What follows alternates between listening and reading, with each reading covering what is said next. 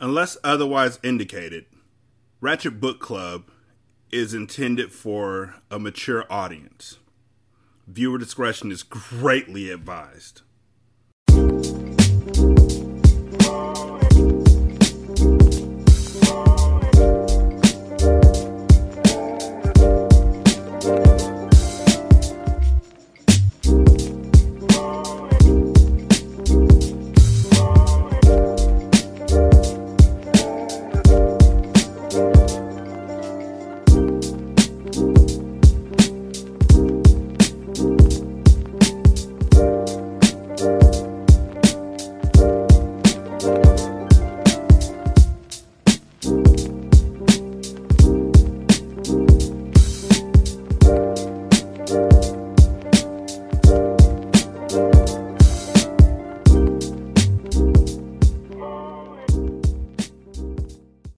Welcome to Ratchet Book Club, where we read hood classics and good classics. I'm Derek.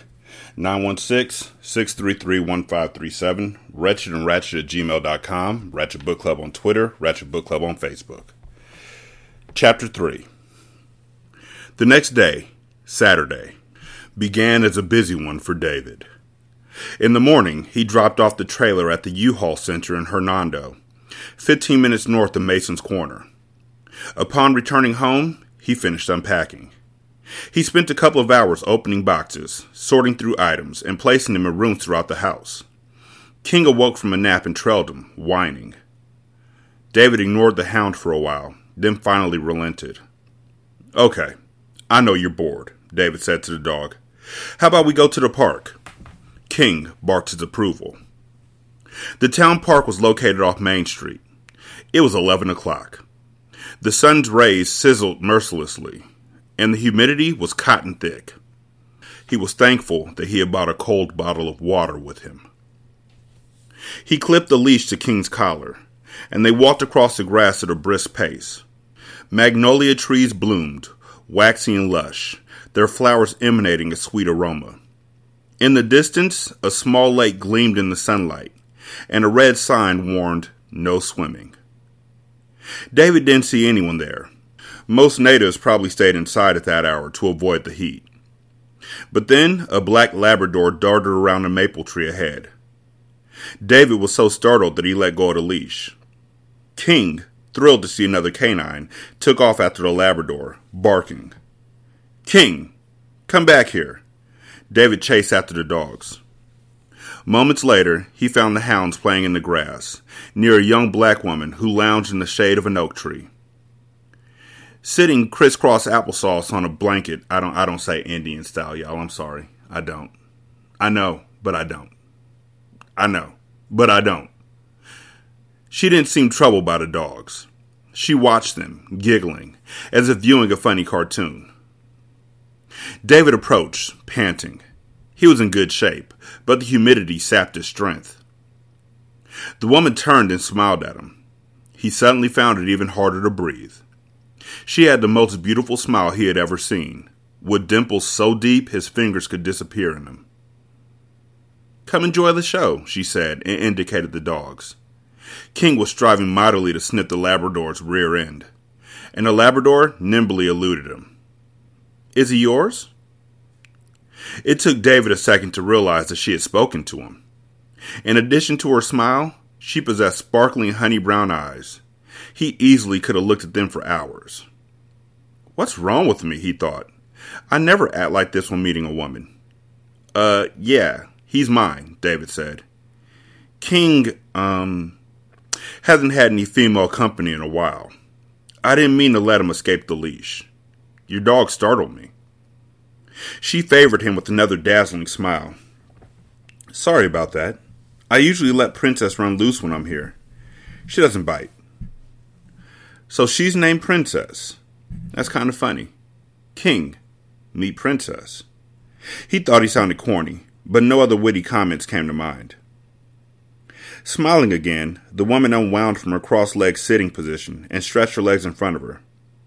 He tried to avoid staring at her, but it was impossible. She was lovely. Dressed in denim shorts and a yellow tank top, she had mahogany skin and a toned, shapely figure. a physique like an aerobics instructor or a track runner. Her dark brown hair was tied into a ponytail that dangled to the middle of her back. Best of all, she didn't wear a wedding band on her ring finger. Thank you, God. There was a moment of silence in which he realized, with some surprise, that she was checking him out as openly as he was admiring her. Our dogs have introduced themselves, she said, and he caught her soft Mississippi accent. How about we introduce ourselves to each other? He knelt on the grass and extended his hand. I'm David Hunter. Nice meeting you, David. I'm Nia James.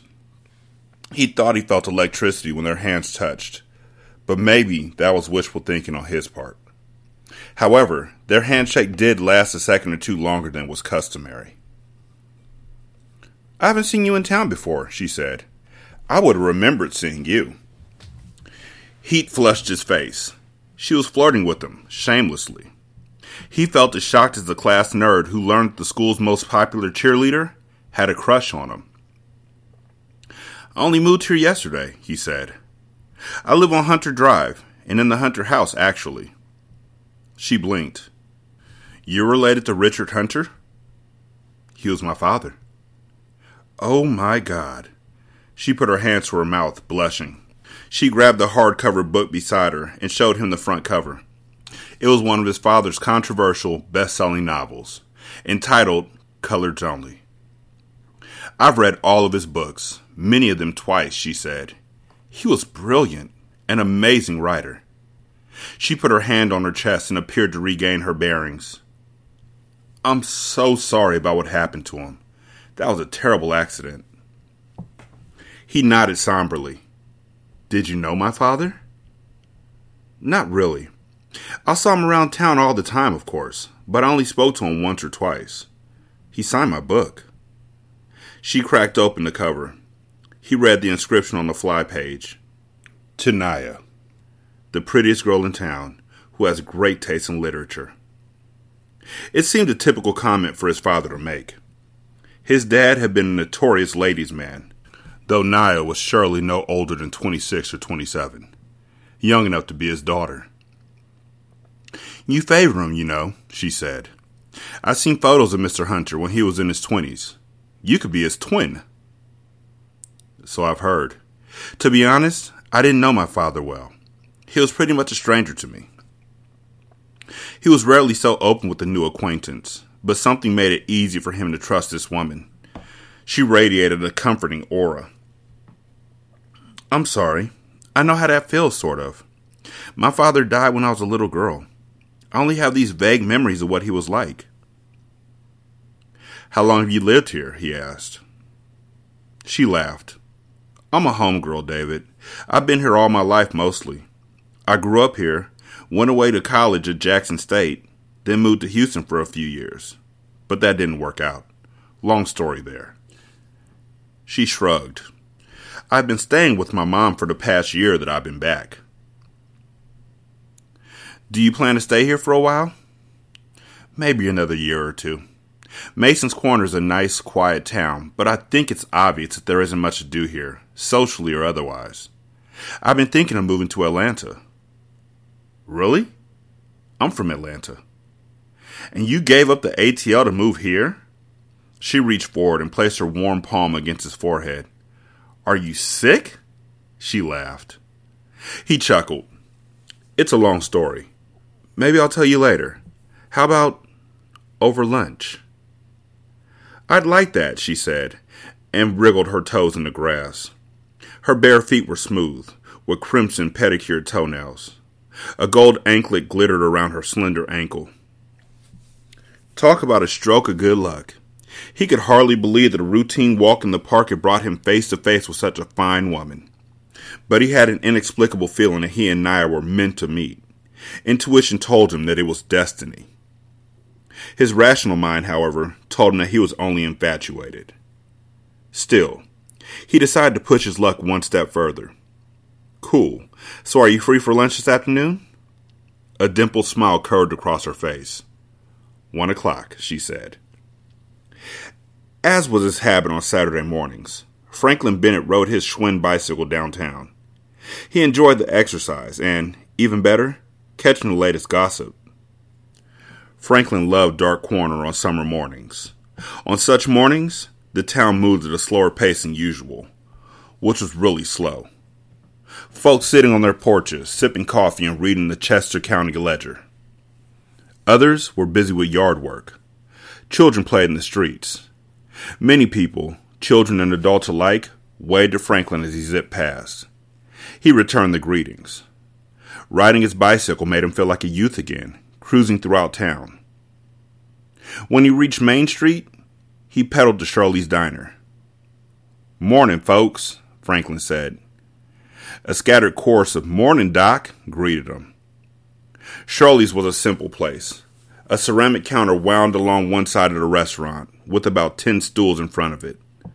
Throughout the middle, a row of tables stood. Along the opposite wall, there were vinyl booths. The delicious aroma of eggs, hash browns, sizzling meat, and coffee wafted through the air. Every customer there was a regular, mostly men, who breakfasted there so often the waitresses didn't need to ask what they were ordering, because they always requested the same meal. One of the waitresses on duty, a busty woman named Gloria, brushed past Franklin balancing 3 plates in her hand. "Scrambleds and ham coming right up, sugar," she said to him, and winked. Franklin looked for a seat. Typically, he liked to eat with a different person each time he visited. Everyone had a unique, fascinating story to tell, and it was all a piece of town history, in one way or another. He had become an expert on the history of Mason's Corner, not from reading books, but from talking to a vast array of people. He spotted Van Jackson, the police chief, in a corner booth, sipping coffee and reading the paper. "Mind if I sit with you for a spell, Chief?" Franklin said. "Sure, Doc. Have a seat." Van Jackson had been the police chief for 11 years. Before him, his father had been the chief. Balding and in his 40s, Jackson had a long face that always seemed to be stretched into a sad expression, as if he had recently received bad news. Some of the folks called him Sad Jackson. He was a somber man, but he had a sharp mind. Franklin enjoyed talking to him. Gloria slapped down a glass of orange juice in front of Franklin, then refreshed Jackson's coffee. Jackson folded his paper. "How are things?" Franklin said. Jackson added cream to his coffee. "Things are things, Doc. Ain't nothing much happening here. The usual mess." "I have a new neighbor," Franklin said. "David Hunter. He moved into his father's house." "Is that so?" Jackson raised his eyebrows. "Knew Hunter had a boy, but I ain't never seen him. Moved into his family's place, did he?" "He arrived yesterday. He's a nice young man, friendly." "Wife? Kids?" "He's a bachelor." "Oh, Lord. Ruby's going to hound him to death. She's a sweetheart." Van Jackson's wife had died of cancer 2 years ago, leaving him to raise his teenage son by himself. Ruby, convinced that a single man was a dead loss in the kitchen, had constantly nagged Jackson about joining them for dinner. Jackson had accepted her offer a handful of times, but he didn't need Ruby to cook for him anymore.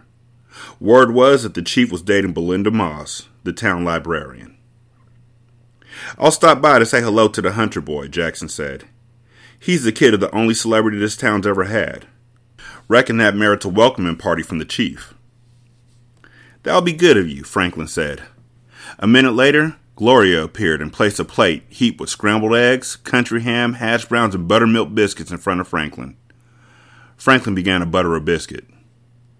"The Hunter boy ain't the only new resident we have," Jackson said. He sipped his coffee. "Somebody moved into the Mason place." Franklin dropped his butter knife. It clanged against the plate. "Yeah, I about spilled my coffee when Wilson told me," Jackson said. Rosper Wilson was a real estate agent who handled transactions for most of the properties in town, including Jubilee, the Mason estate. "Who moved there?" Franklin picked up his knife again. "Black man with a funny accent," Wilson said. "Sounded like he was from France. Can you imagine that? Ain't never heard a black man with a French accent, though I know we got black folks over there." "Have you seen this Frenchman?" "Seen him driving around. Got one of them big Lexus SUVs. I ain't talked to him, though, or seen anybody with him. Odd. Franklin dug into his eggs. I wonder why he chose the Mason place. He ain't buying it, Wilson said. Said he was only going to rent it for a few months. He was real secretive. Wouldn't tell Wilson much about his business. Strange indeed, Franklin said. Renting an enormous, dilapidated property like that for only a few months. I wonder if this fellow's aware of Jubilee's reputation. Jackson shrugged. He looked out the plate glass window.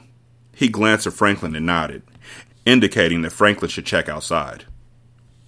Across the street, a silver Lexus Sport utility parked in front of the hardware store. A broad-shouldered, dark-skinned man with a shiny, bald head climbed out of the vehicle. He was dressed sharply in a gray suit. He strode purposefully into the store. Franklin frowned. Hearing this news about the Mason place and seeing the mysterious new resident made him uneasy, though he could not place his finger on why. Maybe because it didn't make sense. A foreigner renting an antebellum mansion in rural Mississippi? Either he was planning to refurbish the place and turn it into a tour destination, or he was up to something he had no business doing. I should not leap to such conclusions, Franklin admonished himself. The fellow could be an upstanding gentleman with a legitimate interest in the property and the town. He was allowing small-town xenophobia to color his thoughts. However, Van Jackson was frowning too. Excuse me, Doc, Jackson said. He put on his hat. I've fiddled away enough of the town's money this morning. Got to get back to work. See you around, Chief. Franklin watched him leave. He noticed the chief kept his attention riveted on the hardware store across the street. Franklin could not help himself. The chief was suspicious. Now, so was he.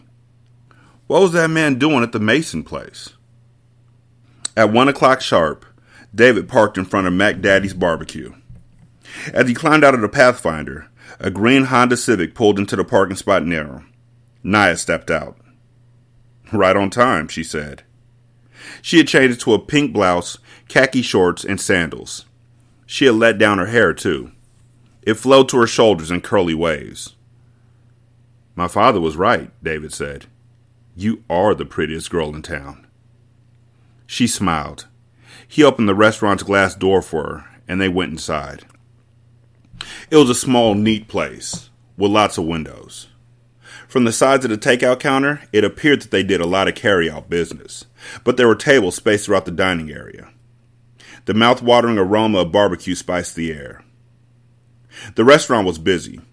People were lined up at the carry-out counter, and all the tables except one were full. David and Nia grabbed the only vacant table, in the corner. David picked up the single-page menus that lay nested between the salt and pepper shakers. I already know what I'm going to eat, she said. The catfish sandwich is delicious. I grew up on them. Then I'll get the same, he said. A waitress came to take their orders. They asked for the catfish sandwiches and sweet tea. The server returned quickly with the drinks. As they sipped tea, their gazes met. They watched each other for a long, quiet moment, a pleasant tingling building in David's stomach. He felt as though he was in a movie, one of those sappy romantic comedies like Sleepless in Seattle. He had never had an experience like this with a woman, and it frightened and thrilled him all at once. Then, at the same time, they smiled, an unspoken acknowledgement of the rare chemistry that coursed between them like electrical current. So, Nia said, you were going to tell me why you moved to Mason's Corner. He put down the glass of tea. Well, it's because of my father. I mentioned before that I never knew him that well. I decided to come here and get to know him, I guess. By living in the same house and being in the town where he spent so much of his life, I'm hoping to... He made a grasping motion with his hand, straining to find the right words to express himself. Understand him? She said. That's part of it. Understand him and understand myself. Because I'm his son, I think I picked up certain habits, talents, and quirks from my dad. For example, he used to drink strong black coffee, never adding sugar or cream. When I was a kid, I used to think it was disgusting. Now, guess how I always drink my coffee? Strong. No sugar, no cream? He snapped his fingers. Exactly. I never thought I liked coffee that way, but it's the only way I like to drink it now. And there's a bunch of other things I think I picked up from my father, subconsciously. I'll never learn everything about him, but if I can just learn more. It's important to me, Naya. I can't explain it any other way. I understand what you mean, she said. I really admire you for having the self-awareness and the guts to come here and sort of absorb yourself in his life. That says a lot about you. I didn't have anything pinning me down in Atlanta. My mom and my sister live there, but they're doing fine. I'm self-employed and can do my work from anywhere. If there was ever a time to do some exploring, this is it. What kind of work do you do? I design websites. I majored in computer science at Georgia Tech, then worked for a few years at a technology consulting firm. But corporate America wasn't for me. I started my business 2 years ago, and I haven't looked back. What do you do? I have a graphic design company. I run it out of my house. So you own a business too. That's cool. How long have you been doing it? For almost a year, she said. I went to Jackson State on a track scholarship. Ran track on the pro circuit for a minute after I graduated, then injured my knee and had to retire. I taught high school for a little while, first in Houston, then here. Then I took the plunge and started my own company. And I haven't looked back either, she smiled. He smiled too, genuinely impressed. That's too bad that you had to quit running track, but you definitely kept yourself in great shape.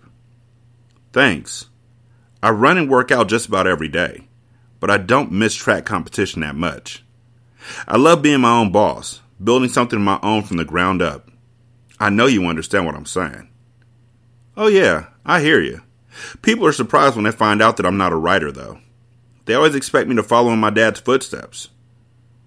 Do you plan to write someday? He laughed. Are you kidding? I love to read, but I can't write worth a lick.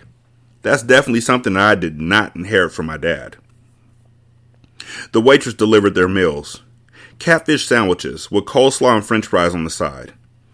Before leaving, the waitress peered closely at David. You any kin to Richard Hunter? She said in a thick Mississippi accent. He was my father. Willie, I told you, she shouted at somebody behind the counter. This here's the Hunter boy. David blushed. People turned to look his way. Many of them nodded and smiled, or only stared as if trying to see the resemblance between him and his dad. The waitress clutched his shoulder. I was awful sorry to hear about what happened to your daddy. I'm praying for your family. Thanks, David said. He blew out a pent-up breath when the waitress left and people looked away. Naya smiled, amused. Get used to the attention, sweetie. Your dad was the only celebrity who ever came from this town. Everyone is going to want to check you out. Seems like it. He picked up his sandwich and began to eat. As Naya promised, it was delicious. What was it like growing up here? She popped a french fry into her mouth. Wonderful, really. Quiet. Safe. Lots of the people who live here have been here for a long time, so mostly everyone knows one another. It was a fun place to grow up. I have 2 older brothers. Neither of them live here anymore, and they let me join them on all kinds of adventures. Hunting, fishing, catching snakes. Snakes? Sure. Not poisonous snakes, silly, though we did trap a water moccasin once. My mama would have thrown a fit if she had known. I still haven't told her, she laughed. Growing up in Atlanta wasn't anything like that. The closest I came to a snake was in the city zoo. There's nothing like living in the country, but I love big cities too. Why did you leave Houston to come back home? I'll tell you, David. Another time, I promise. It's something I don't like to talk about. I'd hate to ruin the good time that we're having. Tell me whenever you're ready. We all have issues, he thought. I'm not baggage free either. Shoot, this move to Mason's Corner is so I could work out my problems. He took another bite of the sandwich. A couple of people have mentioned the walks that my father would take around town. Would he go anywhere in particular?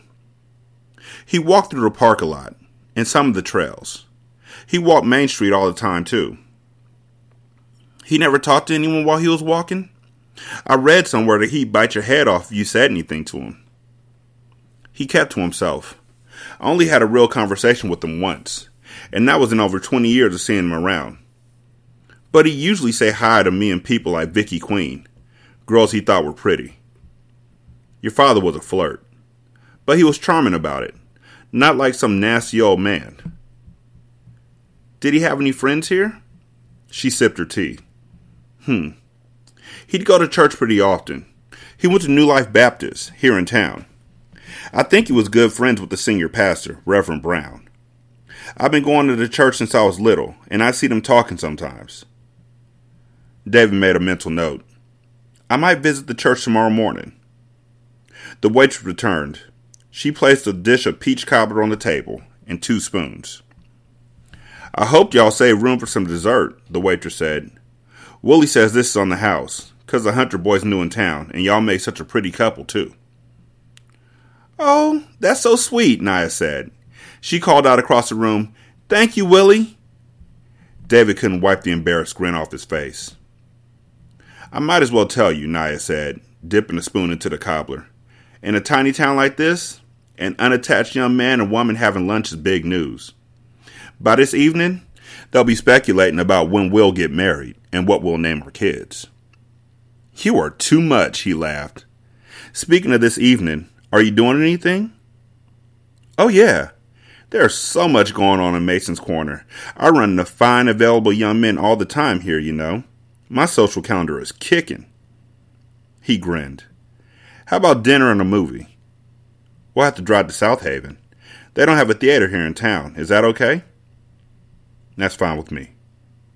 Okay, pick me up at... Wait a minute. You don't have a girlfriend waiting for you in Atlanta, do you? Or a wife? I'm an unrestricted free agent. No girlfriend, no wife. What about you? Nada. I date here and there, but like I was saying, Mason's Corner doesn't exactly have it going on socially. He was more relieved than he dared to let on. So when should I pick you up? 7? 7 sounds good. Cool. That gives me time to go home and cut the grass. The lawn hasn't been cut in weeks. Wait a couple hours till it cools off some. I don't want you to have a heat stroke. Good point. It gets hot in Atlanta too, but this is a whole new level of heat. Ain't nothing like summer in Mississippi, honey, she said, exaggerating her southern twang. They finished eating. After he paid the bill, he walked Naya to her car. They hugged, and she felt wonderful against him, warm and firm, yet as soft and inviting as a favorite pillow. Her clean, feminine scent filled his nostrils and made him dizzy. She gave him her phone number and directions to her house. See you tonight, she said. Smiling, he watched her drive away. What a beautiful, intelligent woman. He could not wait to see her again that evening. His gaze traveled across the blue horizon and stopped at the old antebellum mansion, Jubilee. Sitting on the hill, it overlooked the town like a forbidden castle. His smile fell away. Junior Hodges had been working all day. Every Saturday throughout the spring, summer, and fall, Junior awoke at sunrise, and if it wasn't raining, went to the tool shed behind their trailer home, unlocked it, and rolled out his old John Deere lawnmower. He pushed his mower across town, making stops at each house on his list. That was good money in cutting grass. He'd earn anywhere from $10 to $25 per yard. When he reached the end of his list, he usually made over $100, sometimes as much as $150, depending on how generous people were feeling and if he could squeeze in some extra lunch or quick jobs. Sometimes, kids made fun of him, calling him dumb, teasing him for being a 30-year-old man who made a living doing odd jobs like lawn mowing. Junior didn't let their mean words stop him.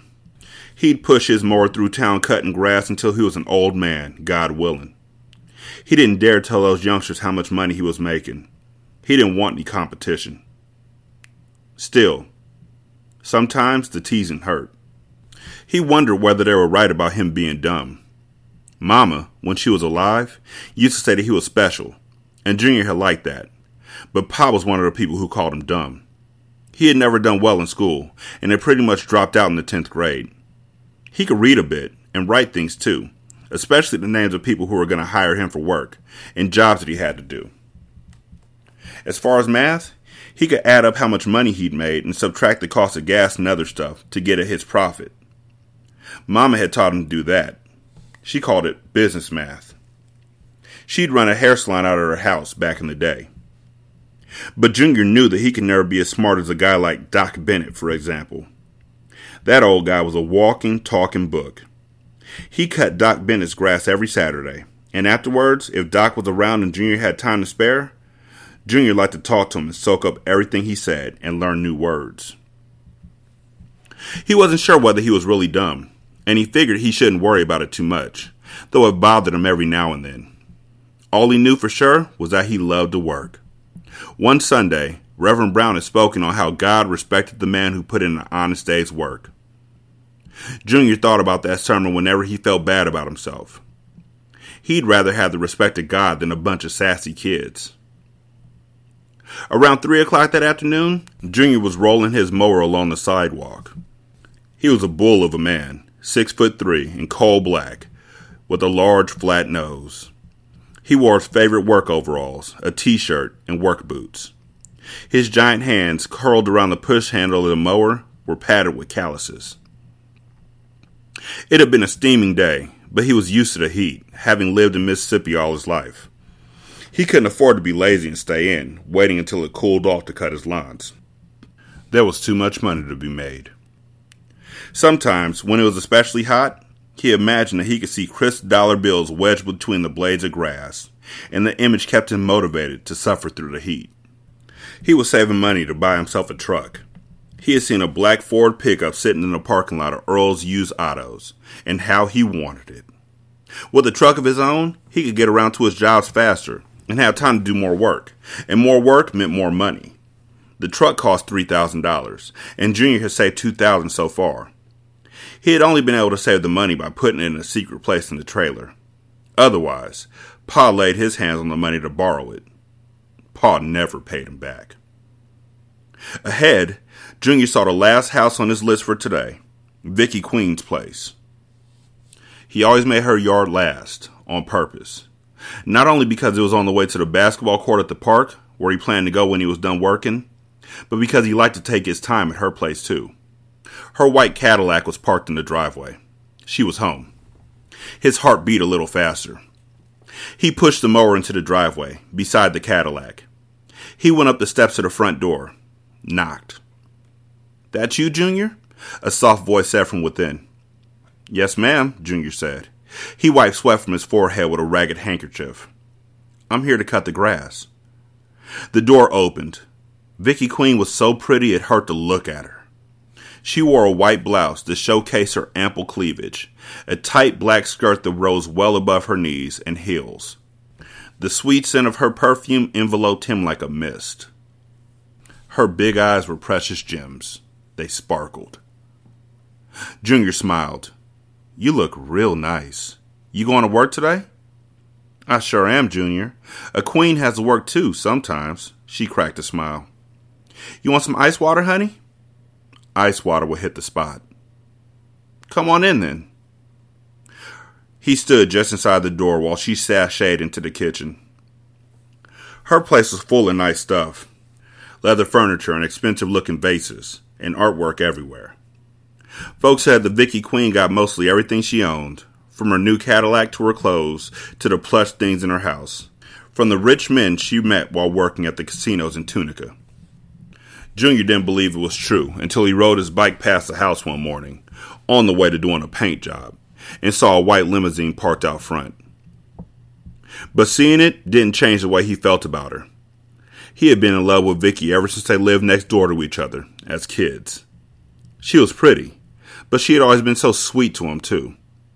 What she did with her life was none of his business. She was one of the nicest people he knew. Vicky came out of the kitchen with a dripping glass of ice water. She walked right up to him, never letting her lovely eyes leave his. His mouth got dry. He needed that water badly now. "I can't stand to see a man go thirsty." She handed him the glass. "Thank you, ma'am."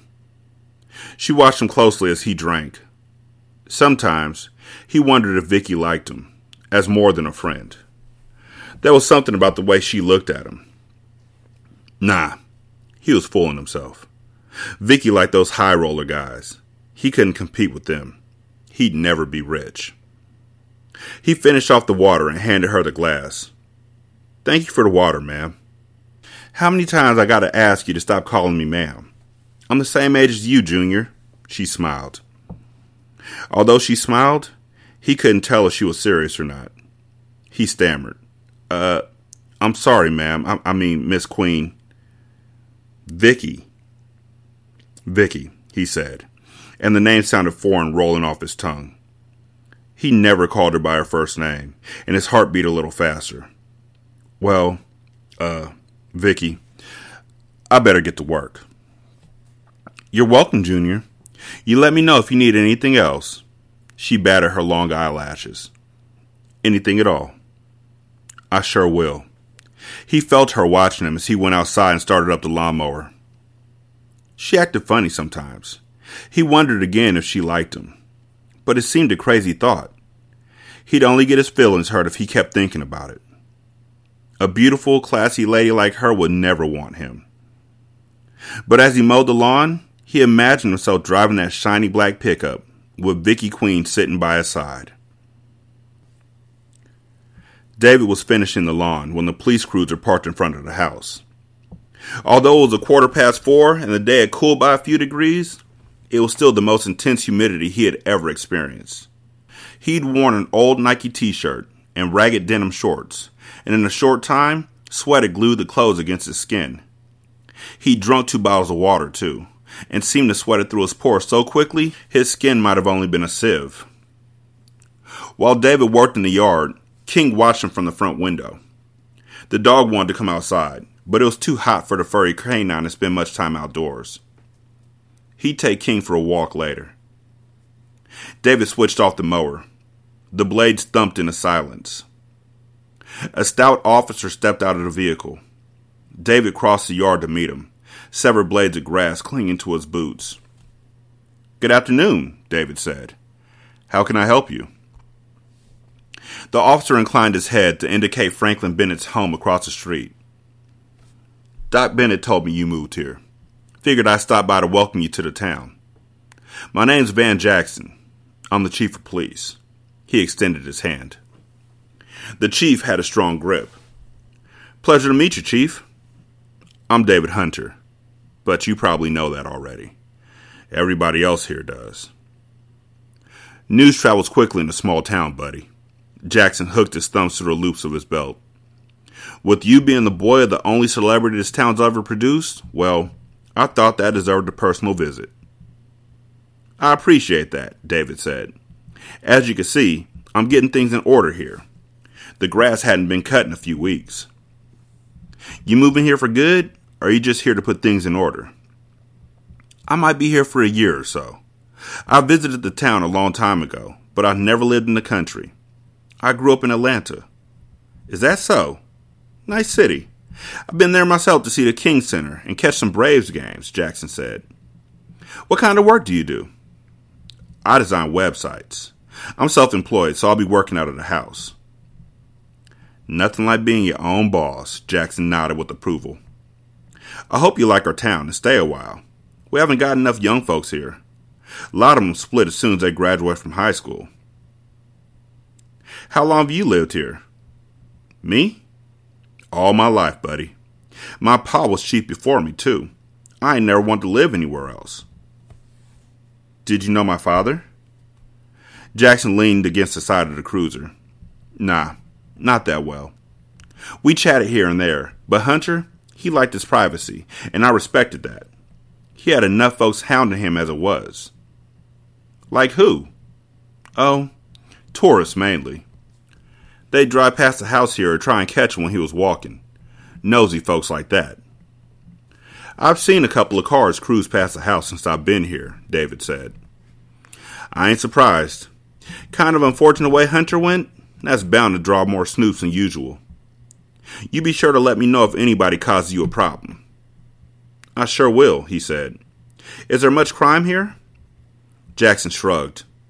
Incidents here and there. Vandalism, shoplifting, breaking up fights at the pool hall, and drugs. Drugs more than anything. Ain't just a big city problem anymore. They're everywhere. He sighed. His face, which already appeared perpetually sad, looked even more melancholy. Franklin says this town has a colorful history. Such the haunted house. You mean the Mason place? Jackson's eyebrows arched. Someone moved in there. Are you serious? That old rundown house on the hill? Jackson folded his arms. Sure did. I couldn't believe it myself. I ain't stopped by to chat with the new resident yet. I might do that. I wonder who moved in there and why. I mean, if it really is haunted.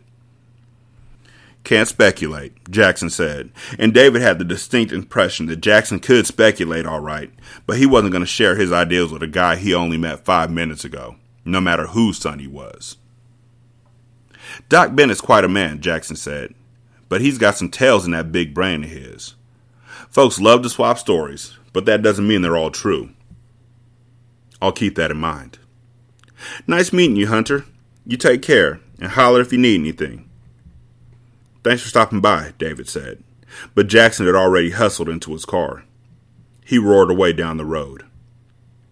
David pushed a lawnmower to the tool shed behind the house. After he stored the machine inside, he stood in the middle of the backyard. Insects buzzed around him, reveling in the freshly cut grass. He waved them away. From where he stood, he had a glimpse of Jubilee. Sunshine glimmered on a window. Who would move into a place like that? The house was a wreck, and it was creepy as hell. Was it truly haunted, or had Franklin only been sharing a fabled piece of town lore? He was not sure he wanted to know the answers to his questions. I find it interesting that in this book, the two characters that will become the impetus for the story, David and Kyle, both came to Mason's Corner to find out their lineage, to learn more about their fathers. It speaks to a ideal that a lot of people have who don't know their fathers, or may have lost their fathers at a young age, or may not know their parents, period, who yearn to know more about their families, yearn to know more about why they are the way they are, regardless of what that may mean or what that may bring to them. I really do enjoy this book, and I'll be reading it throughout October. Like, it's going to take that long. And I hope that y'all ride with me while I read this book, because it is such a lush and sensual love language to Mississippi and to black people, and also to the genre of horror. Like, this book is the reason why when I talk about how black books deserve better from their editors, this is the book that I'm pointing to. This is the book that I'm going to hold up as that book. It is impeccable. It's perfect. And I hope that y'all do enjoy it, because I want you to love it the way I do. 916-633-1537, wretchedandratchet@gmail.com. Send me emails, hit me up. Ratchet Book Club on Twitter and on Facebook. You can join the group over there. You can leave a review on Podchaser, and then you can copy that review and leave a review on Apple Podcasts, and then you can leave a review on Good Pods as well. I haven't gotten reviews in a while, and I know I deserve them, so please leave them. Also, you can donate to the show at patreon.com/singlesimulcast, as well as at buymeacoffee.com/sscast. And at Good Pods, you can go to our tip jar and leave a review there, or leave a donation there after you leave a review. The donations will go towards buying books and also buying movies for my podcast, Hindsight. Thank y'all so much for listening. I greatly appreciate each and every one of y'all. Y'all be good. I'm going to holler at you later. Peace.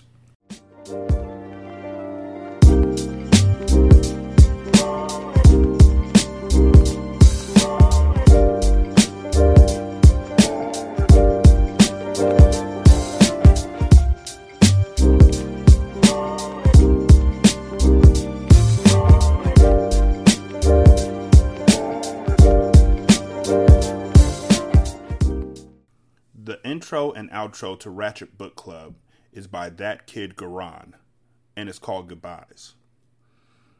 You can email him at tkgbeats94@gmail.com for more information on how to lease this beat. This is Single Simulcast.